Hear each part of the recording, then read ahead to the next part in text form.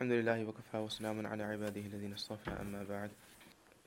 So we're gonna, inshallah, continue now, and we're gonna take a few steps back just because there were a lot of points that we hadn't covered.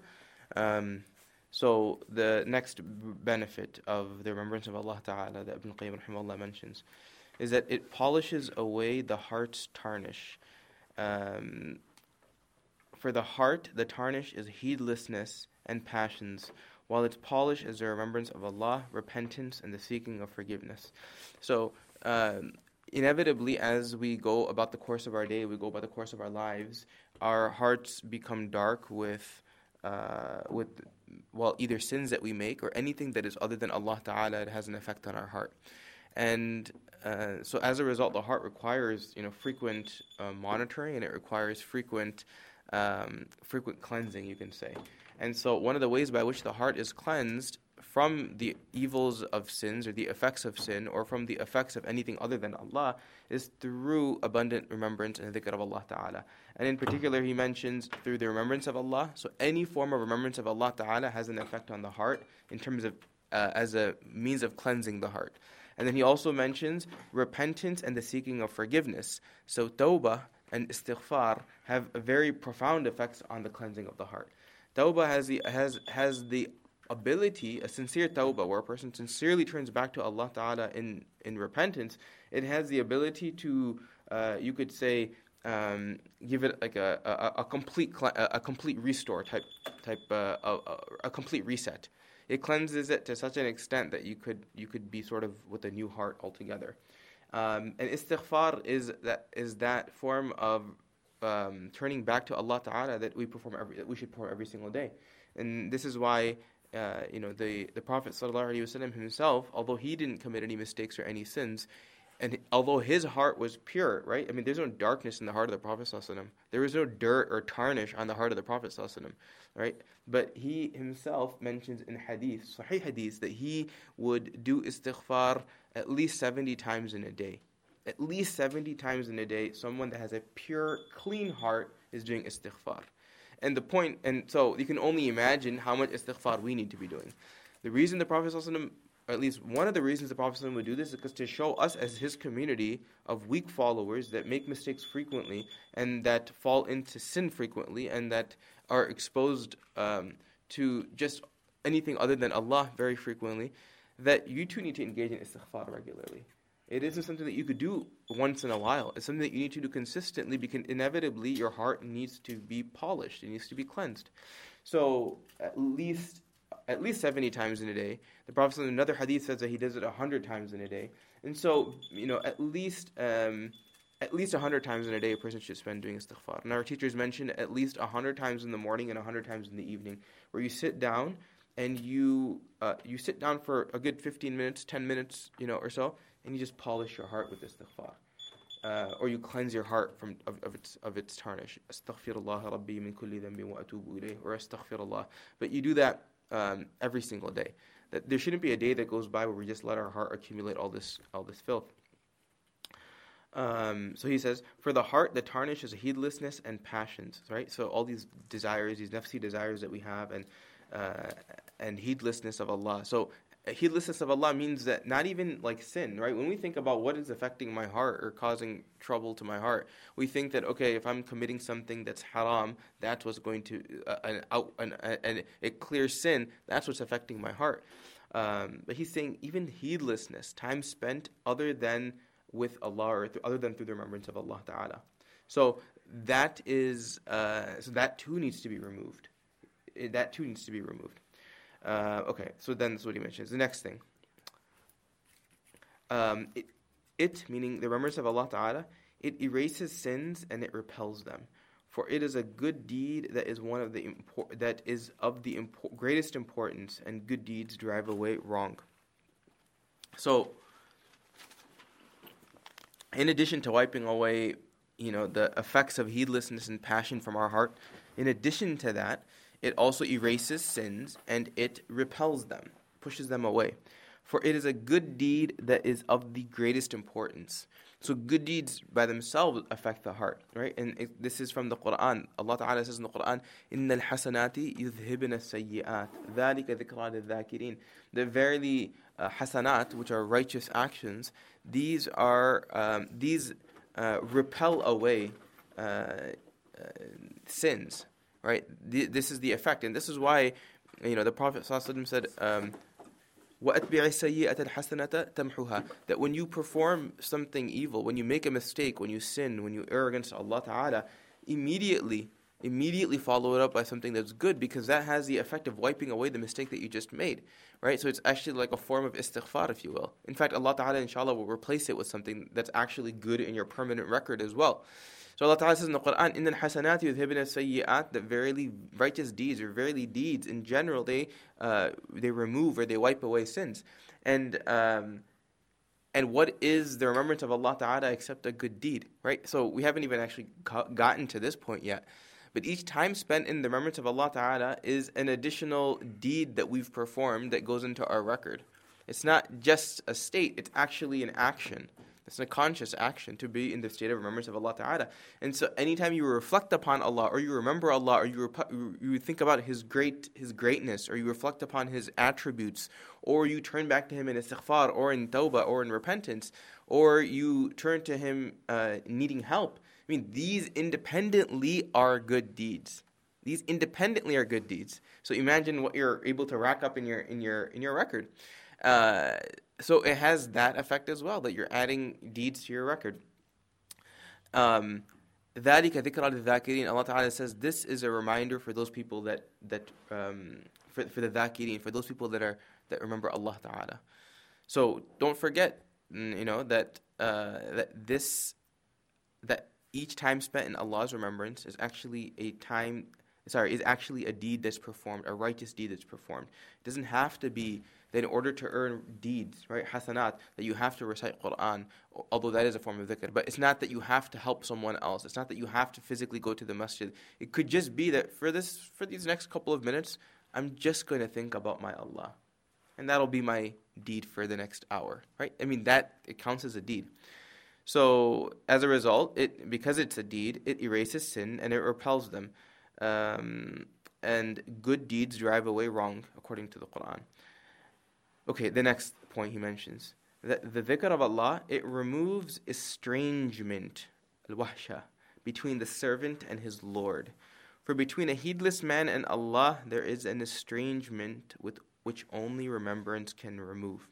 We alluded to this the other day, that sometimes we feel, estrangement in the sense that when you first meet someone, there's some awkwardness involved. It can be uncomfortable because you don't know who that person is. You don't know what they're about. You don't know how to speak with them. You don't know how to interact with them, right? They're a stranger, so to speak. There's a stranger. But once you begin to interact with them more and more, and your affinity to them grows, then it becomes a much more comfortable experience. We no longer call that person a stranger, right? Our parents are not strangers to us. Our children are not strangers to us. Our spouses, our close friends, they're not strange to us. We have a deep attachment to them. There's no awkwardness. I mean, we can communicate with them comfortably, and that's a two-way experience, right? It's not that it's just I don't feel that if you're interacting with a stranger, both of you are strangers to each other. So the effect of Allah Ta'ala's remembrance is that it can remove this estrangement between the servant and Allah Ta'ala. Meaning you will begin to feel more comfortable interacting with Allah Ta'ala and speaking to Allah Ta'ala. And you'll feel more comfortable calling upon Allah. You'll feel more comfortable spending some time in the remembrance of Allah Ta'ala. It removes this estrangement. And for between a heedless man and Allah, there is an estrangement which only remembrance can remove. For someone, let's say, who doesn't know about Allah, right? Someone who doesn't accept Allah, doesn't know about Allah, how are they going to call upon Allah, right? How are they going to know? How are they going to feel comfortable calling upon God, right? They don't know what it means. They don't know how to do it. They have no prior experience with it. Okay, so then certainly even someone who believes yet is a heedless of Allah, they accept that there's an Allah, but they actually haven't spent time in the remembrance of Allah or in thinking about Allah or interacting with Allah. Similarly, there's this degree of awkwardness when they decide to interact with Allah. But recognizing, he's going to come to this point in a minute, that that this, it's sort of a two-way street, and maybe we'll come to it in the next part. Okay, so he says, when the servant seeks, this is the next point, and this is tying into the first one. When the servant seeks to know his Lord, his Allah, through remembrance in times of ease, the Lord will know him in times of hardship. I'll say it again. When the servant seeks to know his Lord through remembrance in times of ease, the Lord will know him in times of hardship. Meaning that if you get to know Allah Ta'ala when you are comfortable, when you, just in your free time, let's say, right? Or when you are not in need of something from Allah, and you interact with Allah Ta'ala and you remember Allah Ta'ala during that time, then you will get to know Allah Ta'ala to a particular degree. Your interaction develops. That relationship develops. Then when you need Allah Ta'ala the most, Allah Ta'ala knows you well. Now He knows us irrespective, right? He's Al-Alim. He knows everything. Okay, let's try to finish this. Maybe it'll make a little bit more sense.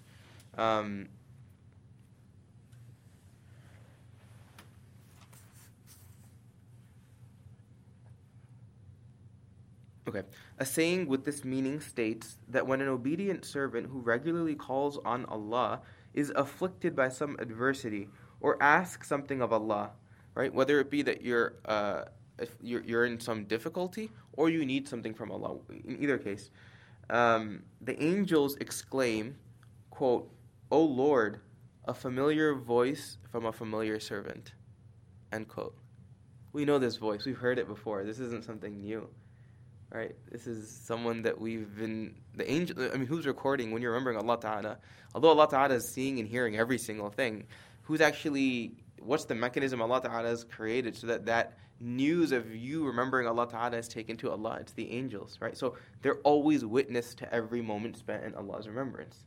So there's always a witness. Don't think that it's just you by yourself when you're remembering Allah Ta'ala. There are angels who are witnessing this and they're notifying Allah Ta'ala.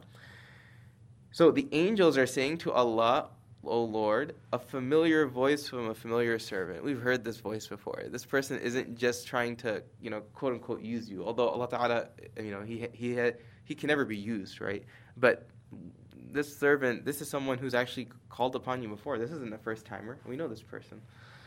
Okay, but if it is a servant who neither heeds nor obeys his Allah, then the angels say, quote, "An unknown voice from an unknown servant." Who is this person?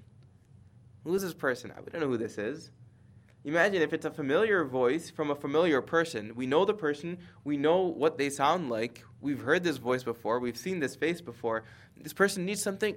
Absolutely, 100%. Don't worry. We'll take care of it. Allah Ta'ala will take care of it. The angels will make dua for that person. Right? But if it's someone that the angels have never even interacted with before, they've never seen before, they've never heard this person's voice before, because this person was always heedless of Allah, they're going to say, who is this person? An unknown voice from an unknown servant. And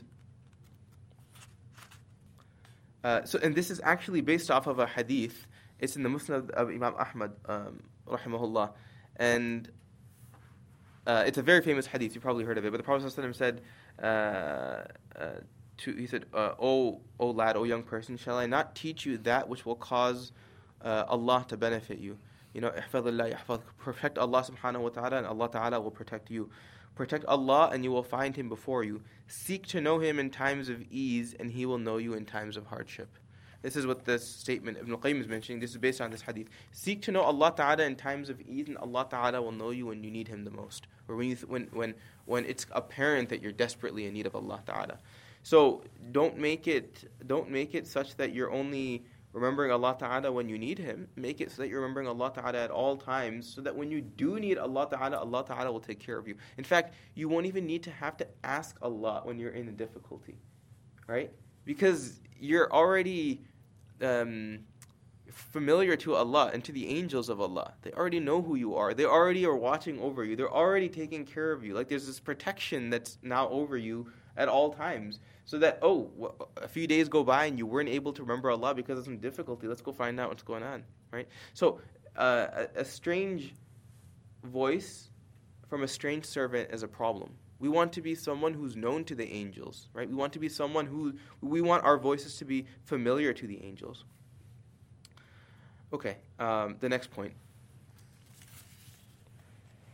The remembrance of Allah, the dhikr of Allah, it is a way to keep the tongue from backbiting, slander, lies, lewdness, and vain talk. For a servant must speak, and if upon speaking he fails to mention Allah and His commandments, then he falls into those forbidden things, or at least some of them. The only way to avoid the latter is to mention Allah.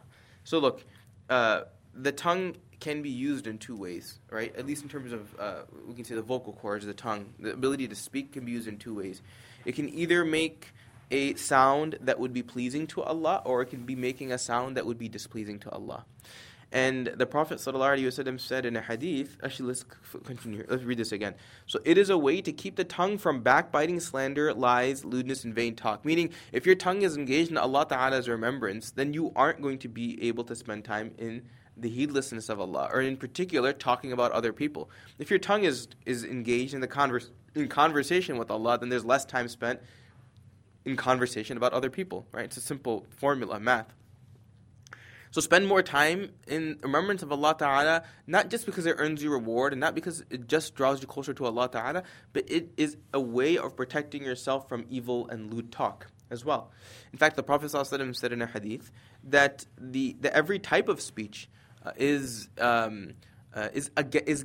will be used against a person. Kullu kalam ibni Adama alayhi. Every type of speech by default, anything that comes out of your mouth, by default on the Day of Judgment, will be used against you.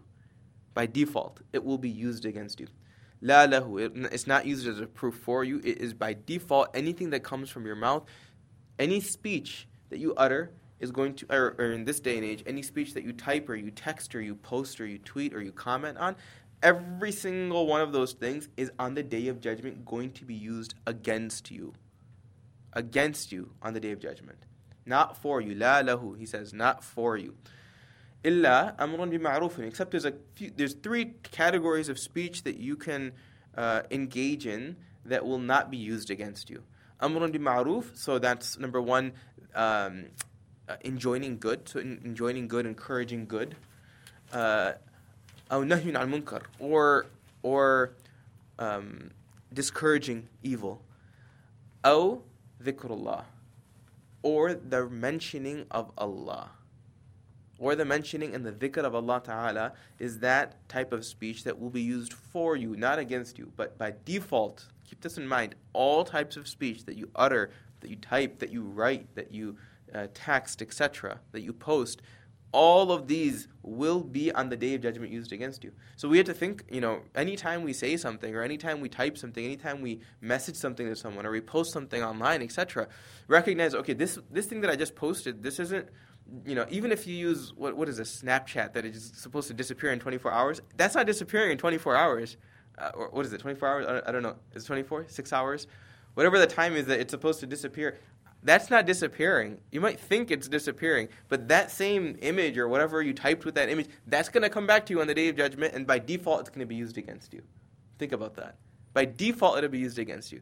Anything that you post thinking that, this will just be deleted in a few days, no one's going to remember it anyway, on the Day of Judgment, that's going to come back and it's going to be used against you. Every type of speech is going to be used against you on the Day of Judgment. So be very mindful of what comes from your tongue, and be very mindful of what comes from yourself in general. What type of information you're sharing or putting up.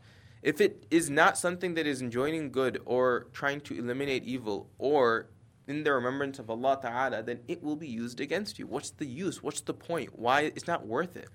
And this is why sometimes it's better to just avoid these things, because you are inevitably going to fall into this trap, right? I mean, it used to be like, 20 years ago, let's say, or 30 years ago, that if you wanted to commit the sin of speaking, like having words used against you on the Day of Judgment, it would be whatever came from your mouth. That would be it. Or maybe what you talk when you were on the phone and you talked on the phone for a period of time. But now we've added to that. Now we have not just conversation, but we have so much more. right? All these other forms of writing and all these other forms of speech and all these other forms of electronic communication, all of these things are now also going to be used against us in the Day of Judgment. All these are also going to be used against us in the Day of Judgment. It's like a different playing field now. So just be very mindful of this. It's not that you don't use these things, and you can obviously use the internet and technology and social media to as much as is necessary, but it should be as much as is necessary, and that there's a limit. There's a limit for everyone, and everyone knows their own limit. But certainly, if what you are mentioning or sharing or tweeting or posting, etc., if it doesn't fall into one of these three categories, then you can expect that, okay, fine. At least if I'm going to put this up, let me just be comfortable with it. Maybe reread it again. Is this something I could justify to Allah on the Day of Judgment? Is this what I'm about to share? Is this something that I can justify as being? Does it fall into one of these three categories so that on the Day of Judgment, Allah Ta'ala asks me, okay, you said this or you posted this. Which category does it fall into? Okay, I feel comfortable. It falls into the category of the remembrance of Allah Ta'ala. Okay, it falls into the category of making someone else happy, for their betterment, etc. So, which would fall under Amr bil Ma'ruf. So just think twice about this. So he says, okay, so it is a way to keep the tongue from backbiting, slander, lies, lewdness, and vain talk. Meaning, engage your tongue in something that's beneficial. Then you will have less to worry about engaging your tongue in something that's harmful. For a servant must speak, and if upon speaking he fails to mention Allah and His commandments, then he falls into those forbidden things, or at least some of them. The only way to avoid the latter is to mention Allah. Both reflection and experience will bear this out. A person who accustoms his tongue to the mention of Allah protects it from vain talk and chatter. But the tongue that is dry of Allah's mention grows moist with vanities, chatter, and lewdness. If you engage your tongue in the remembrance of Allah, your tongue is wet with Allah Ta'ala's remembrance. But if you engage your tongue in lewd, vain talk, useless talk, or harmful speech, speech that is intended to slander someone else, or speech that is intended to attack someone else, and it doesn't matter if they're Muslim or if they're not Muslim, speech in general attacking anyone is a problem. There is your tongue grows moist with this. You become accustomed to it. You become comfortable with it. Rather than being comfortable and keeping your tongue moist with Allah's remembrance, you become comfortable and keep your tongue moist with the remembrance of other people, and that's problematic. There is but the tongue that is dry and of Allah's mention grows moist with vanities, chatter, and lewdness. Okay, the next point that he mentions. To be busy with the remembrance is how Allah Ta'ala grants something better to the invoker than to those who supplicate Him. I'm going to say it again. To be busy with the remembrance is how Allah Ta'ala grants something better to the invoker, meaning the one who's calling on Allah, than to the one who supplicates or makes dua to Allah. As the Messenger of Allah ﷺ said, that Allah Ta'ala said, to one who is too occupied in my remembrance to supplicate to me, to one who's too busy in my remembrance, in my dhikr, so that they are not able to actually supplicate and make dua to me, I give what is better than what I give to those who ask. I give what is better than I give to those who ask. Look, there are people, and maybe we're not from amongst them, but maybe inshallah we will be, that are so engaged in Allah's remembrance that they don't have time to ask from Allah subhanahu wa ta'ala. They don't have time to make dua to Allah because they're that engaged in Allah's remembrance. And this in particular, if someone, for instance, the one or two cases, maybe situations or circumstances where I may have seen this is someone who, for instance, is like memorizing the Quran, right? So what are they doing every time they recite the Quran? They're engaged in the remembrance of Allah. They are so busy with this. They're so busy with this that they don't have time to spend, making dua to Allah Ta'ala and asking Allah Ta'ala for what they need because they're so engaged. Another example that I may have seen this in, if someone is a hafiz of the Quran, and in Ramadan, which is the month of dua, right? This is the month to ask Allah Ta'ala whatever you need. A hafiz of the Quran who has to recite at night, they're spending the whole day reciting Quran and preparing with the Quran. They spend their whole day just engaged in the recitation of the Quran, so that they don't actually, their whole month, you can say, is spent reciting the Quran, and they don't actually have even time to to make dua to Allah Ta'ala during this month, because every free moment that they have outside of, let's say work or school or family responsibility, they're just right back in the Quran. They're reading Quran, reading Quran, reading Quran, they're reading Quran through iftar time, they're reading Quran through the night, through the morning, in their drives. They don't have the opportunity to turn to Allah and make dua to Allah. So what is that person's fate, right? When you don't get to make dua. So this is a hadith of the Prophet ﷺ, that the one who is too busy making dhikr of Allah Ta'ala, they're so busy that they can't even make dua to Allah Ta'ala. Allah Ta'ala says that He gives to that person more than He'll give to the person that actually asks from Allah. That's the power of Allah's dhikr, right? So He gives more to the person that chooses to just remember Allah Ta'ala, or who's too busy remembering Allah Ta'ala, than to the person who actually asks Allah Ta'ala for something in dua. And there's a couple of reasons for this, right? One is that this deed of remembrance and dhikr of Allah Ta'ala is so beloved to Allah. It's such a beloved deed to Allah that when you are lost in the remembrance of Allah, such that you can't even remember to ask from Allah Ta'ala anything, that's incredible.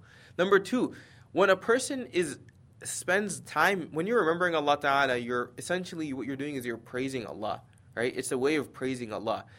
And when you are lost in your praise of Allah Ta'ala is so excited and so happy to hear the praise of Him from His servant. He loves this so much that He gives His servant whatever the servant needs. He gives the servant whatever that servant needs.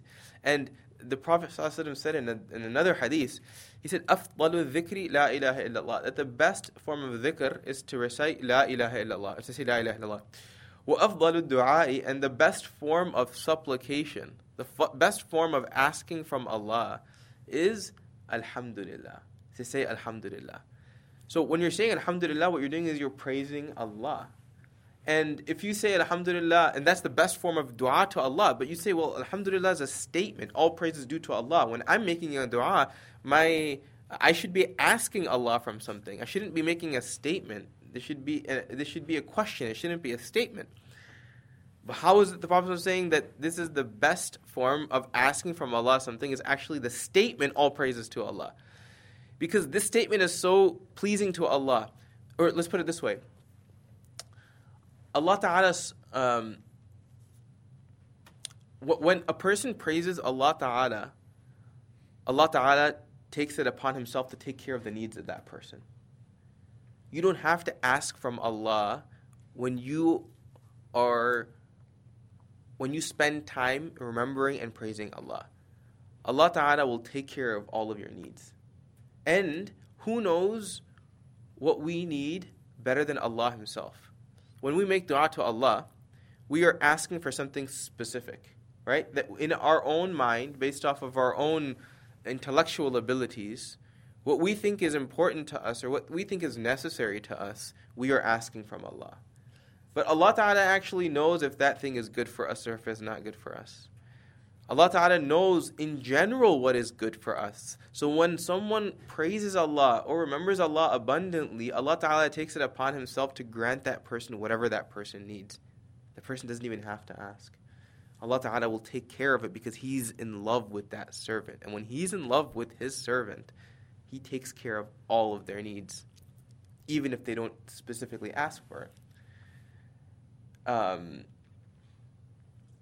So this is a state that we should try to be in as well, or in particular. It doesn't mean that we're not going to make dua at all, but we should, the believer should desire to become so beloved to Allah, and this happens through the remembrance of Allah, that Allah Ta'ala loves us so much that He just takes care of everything for us, that we don't even have to ask. Allah Ta'ala wants to give because we are now His beloved.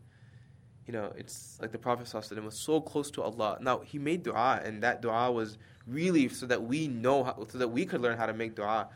But he was so beloved to Allah Ta'ala. Allah Ta'ala gave him whatever he wanted, right? Like in particular, look at the example in the Quran. When the Prophet ﷺ had moved to Medina Munawwara, the qibla at the time, the initial qibla at the time was Jerusalem. That was the direction that he would face toward the qibla. And the Prophet ﷺ, he had a particular affinity to the Kaaba. It's just his own personal attachment to this place. He was born there, and he had a very deep attachment to the Kaaba. And when he was in Makkah Mukarramah before migration, when he would pray such that the Kaaba would be directly in front of him. But because you can pray on all four sides, he would pray on that side, between Rukn Yamani and Hajar al-Aswad. He'd pray on that side, and in that way he was facing Jerusalem, which was the Qibla at the time, but he was also facing the Kaaba, and this he was content with that. But when he moved to Medina Munawwara, now they're in opposite directions, right? One is relatively north and one is almost due south. So he wasn't able to pray in the direction that he wanted to pray. But in his mind, in his heart, he wanted to face the Kaaba. So Allah Ta'ala says in the Quran, قَدْ نَرَى تَقَلُّبَ وَجْهِكَ فِي السَّمَاءِ. We see we see this. We see your heart, وَجْهِكَ فِي السَّمَاءِ, your face looking toward the sky. Although he's not actively supplicating, asking Allah Ta'ala to change the Qibla for him, Allah Ta'ala sees what his desire is in his heart. فَلَنُوَلِّيَنَّكَ قِبْلَةً تَرْضَاهَا. So as a result, we have now changed the Qibla such that it fits what's pleasing to you. I mean, look at that. The Prophet ﷺ was the beloved of Allah Ta'ala, and when there was some desire in his heart, Allah Ta'ala took care of it. Such that the entire Qibla was changed, so that from that point until the Day of Judgment, now any person that wants to pray, right, and there are millions of people that are trying to pray, they all face a different direction simply because of the desire that was in the heart of the Prophet ﷺ. So when a person becomes beloved to Allah Ta'ala, Allah Ta'ala takes care of their needs. Allah Ta'ala falls in love with them, and he'll do what's he will do what he can to please that believer. And the effect of Allah Ta'ala becoming beloved to a person is that he forces all of creation to also fall in love with that person. This is the hadith of the Prophet ﷺ, that when Allah Ta'ala falls in love with a person, he makes a proclamation. The angels are forced to fall in love with that person, and then the rest of creation is told that I love such and such, you have to love such and such person as well. So that love, so becoming beloved to Allah Ta'ala, it obviously is an effort, and it becomes more likely through abundant dhikr and remembrance of Allah Ta'ala. Okay, so now just repeat that point again so that it sits with us. The remembrance of, to be busy with remembrance, dhikr, is how Allah Ta'ala grants something better to the invoker than to the one who makes supplicates to him, makes dua to him. As the Messenger of Allah Sallallahu Alaihi Wasallam said, Allah Ta'ala, the Messenger of Allah Sallallahu Alaihi Wasallam says that Allah Ta'ala says, to one who is too occupied in my remembrance, in my dhikr, too occupied to be able to make dua to me, I give him or her what is better than I give to those who actually ask me directly. Okay, and then inshallah, a couple more points, then we'll stop. Okay, the next. The Prophet, Ibn al-Qayyim rahimahullah mentions, remembrance is easy for the servant. Dhikr is easy for the servant. Whether he lies in bed or is on a journey, whether he's in health or in illness, whether he's in comfort or in luxury, in his daily work, standing, sitting, or lying down, on his way or at home. No other act can be performed so often and in so many situations. Again, remembrance is easy for the servant, whether he or she lies in bed or journeys, meaning travels, or is in good health or in illness, in comfort or in luxury, in daily work, standing, sitting, or lying down, on his way somewhere or at home. Remembrance can be performed. No other action can be performed so often and is in so many situations. Meaning, the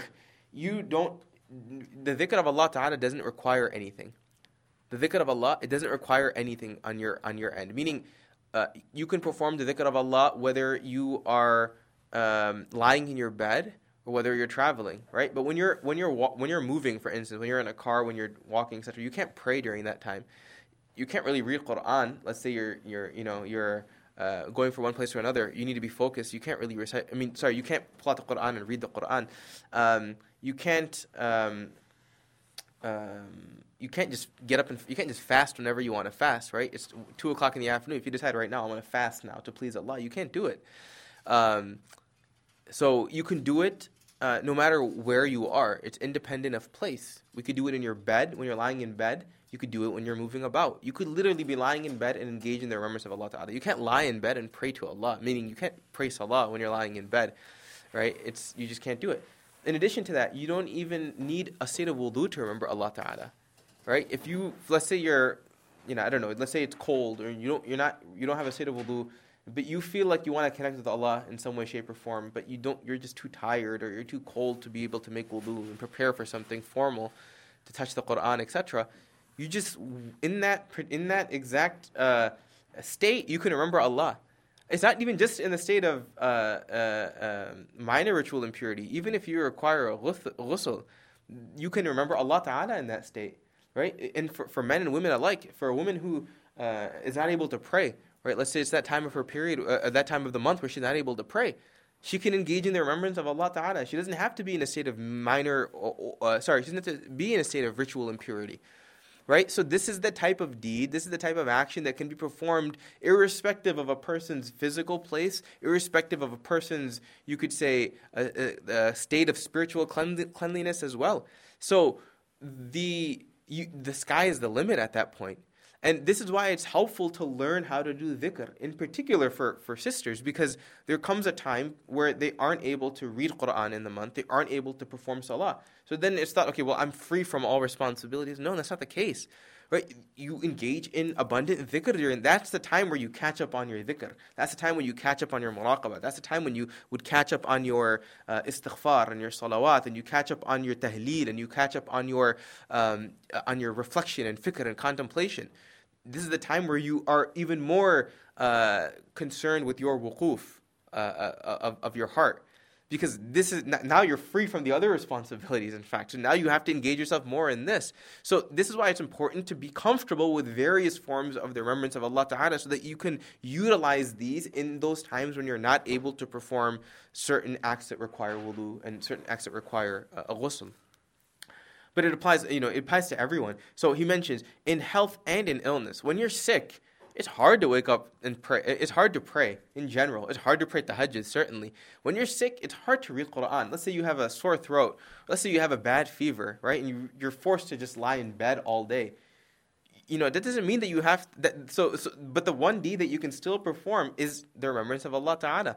It doesn't matter how sick you are. You could be, barely. You could be, as long as you're conscious. That's all you really need. You could be in a hospital bed with a tube down your throat, right, where you can't utter a word, or you can't, make a gesture to even pray. But you can most certainly engage in Allah Ta'ala dhikr. You could be sitting. We could be sitting on a bus, or you could be sitting on a plane, where you are restricted from most forms of worship. But remembrance of Allah Ta'ala can occur anywhere you are. It doesn't matter how physically restricted you might be. So in comfort and in comfort and luxury, in your daily work, standing, sitting, or lying down. You don't have to be standing or sitting. You could be in any position. You could be lying down, and you can engage in Allah Ta'ala's remembrance. And in fact, the people that Allah Ta'ala specifically categorizes as the people of the core, the people of success in this world, ulul albab, Allah Ta'ala further characterizes them in the Quran, in Ali Imran. He says that the people that are of the core, meaning the people that are really focused in deen, are those people who الَّذِينَ يَذْكُرُونَ اللَّهَ قِيَامًا وَقُعُودًا وَعَلَى جُنُوبِهِمْ, that they are people who remember Allah. Again, the word dhikr is being used here. They are people who remember Allah Ta'ala قِيَامًا وَقُعُودًا وَعَلَى جُنُوبِهِمْ, while they are standing, while they are sitting, and while they are lying down. In any position, a person can be engaged in the dhikr of Allah Ta'ala. And it isn't something to take lightly. If Allah Ta'ala is saying that you are from the group of people that are of the core, and your characterization or some of your qualities is that you remember Allah Ta'ala in every physical position you find yourself in, that's a big deal. No other act can be performed so often and in so many situations. There's, again, really the only situation where you cannot actively remember Allah Ta'ala is really just two. One is if you're not conscious, right, which is when you're asleep, and there's actually something to be said about that. But let's say when you're asleep, or when you're ill to the point where you don't have cognitive function. Or number two, maybe when you're in the restroom, right, where you actually are remembering Allah Ta'ala before you enter into the restroom, and you're not actively remembering Allah Ta'ala when you're in the restroom, but passively you're actually engaged in Allah's remembrance, right? Because, for instance, when you're in the bathroom, it's not a place where you're supposed to do anything but just relieve yourself, right? So you're not supposed to take out your phone and check your emails and scroll through web pages or read something. You're not supposed to talk when you're in the bathroom either. But you consciously suppressing those desires is really indirectly a way of remembering Allah Ta'ala as well. So even in that state, technically you are kind of remembering Allah. But he says, okay, in fact, so no other act can be performed so often in so many situations. In fact, it is so easy that a person could sleep in their bed and still be ahead of the one who stands in worship but is heedless. A person could be sleeping in bed but still be ahead of the person who stands in salah, but is heedless in their salah. Let me actually go back a second here. So I mentioned wuquf as the stopping, wuquf al-qalbi as a stopping of the heart on something, right? And this is what Ibn Qayyim is mentioning here. He's saying that whether you're lying in, so remembrance is easy for the servant, whether the person lies in bed or is on a journey or is in health or in illness, in comfort, luxury, daily work, standing, sitting, or lying down, on your way, whether you're at home. In any situation, you should be focused on Allah Ta'ala. And wuquf al-qalbi, this is exactly what it's referring to. That you imagine that you imagine Allah Ta'ala is watching you at any given point in time. The heart is stuck on this. So this is what's being referred to. And then he says that a person's sleep could actually be better than a person who's standing in Allah Ta'ala's worship in heedlessness. If a person goes to bed, and before going to bed, they recognize that this is an opportunity for them to rest. Or, let's put it this way, if a person goes to bed and recites their dua, remembering Allah Ta'ala before going to sleep, it's as if that night is spent in the remembrance of Allah Ta'ala. Okay, so if a person before going to bed, rather than just thinking this is a negative action, where I'm actually now taking a break from the remembrance of Allah Ta'ala, and I'm actually now going to just relax and just fall on the couch and just pass out.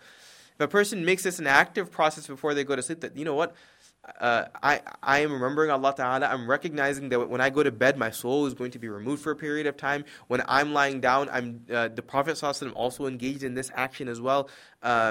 This is, for me, وَجَعَلْنَا نَوْمَكُمْ سُبَاتًا. I'm following the command of the Quran where Allah Ta'ala says that we have made, sleep as a subata. I don't even know how to translate that properly. We've made it sort of this calm period of time. If we take these steps before going to sleep, then our sleep, the entire time we sleep, is actually time spent in the remembrance of Allah Ta'ala. So this is why a person who sleeps is in there and sleeps with in the proper way could actually be outdoing someone who's praying to Allah Ta'ala in the middle of the night. And this applies to really anything, and when a person becomes so close to Allah, most of their actions become a form of remembrance of Allah. So that, for instance, when they're studying, let's say their secular studies for school, if that is done with the correct intention, if that person's already connected to Allah Ta'ala, that time spent, that hour or 2 hours spent, can actually be rewarded. It's as if the person's remembering Allah. The time that a person spends driving is a time spent in the remembrance of Allah Ta'ala.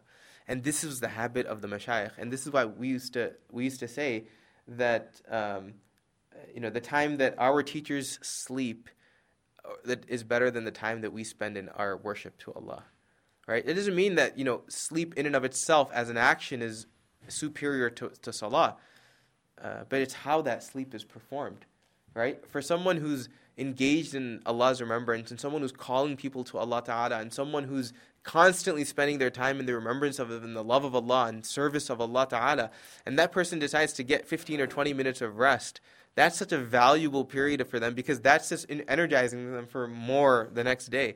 That sleep is so valuable. It's more valuable than us, like myself. We don't have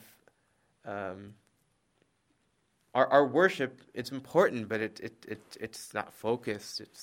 We're not thinking about Allah. We're in a bazillion different places. Our mind is elsewhere, etc. It's not even worth as much as the sleep of that person.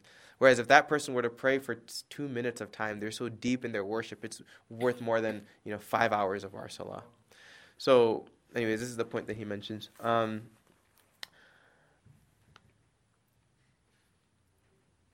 So he does put it in this qualifier that this and similar sayings, he mentions a story about someone who said that sleep of such a person is better than the prayer.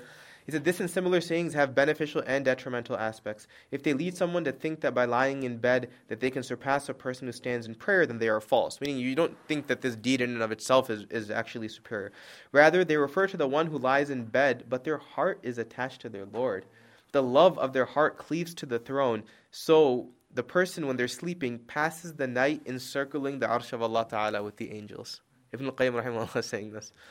The man himself, so the person himself, has passed away from the world and what it contains. The only thing that keeps that person from standing in prayer is some hindrance, such as physical pain, cold, or fear, or being seen by someone pursuing him, or some other excuse. They lie in bed, but Allah Ta'ala knows best what's actually in their heart. Right? Meaning, who knows where they actually are. If they had the ability to stand up and pray, they would be doing it. But they're just not performing the physical actions of prayer. But when they're resting in bed, they're doing everything else equivalent to salah. The other person, like someone like ourselves, myself, however, stands in prayer and recites. In their heart is the desire to be seen by others, to impress other people, to have some rank or to have some praise from them, or if not that, at the bare minimum, their heart is in one place and their body is in another. And Allah Ta'ala knows what's best in their heart. So we'll stop here, inshallah. May Allah Subhanahu wa Ta'ala grant you and I the tawfiq to implement the teachings that are contained within this work. And may Allah Subhanahu wa Ta'ala make the remembrance of Him a means for us to cleanse and polish our hearts, and a means for us to drive away sin from our body.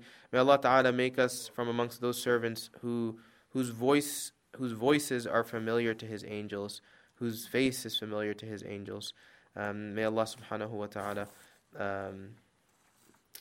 make every action of ours, irrespective of the position and circumstance we find ourselves in, pleasing to Him and in His remembrance. Wa akhiru da'wana alhamdulillahi rabbil alamin.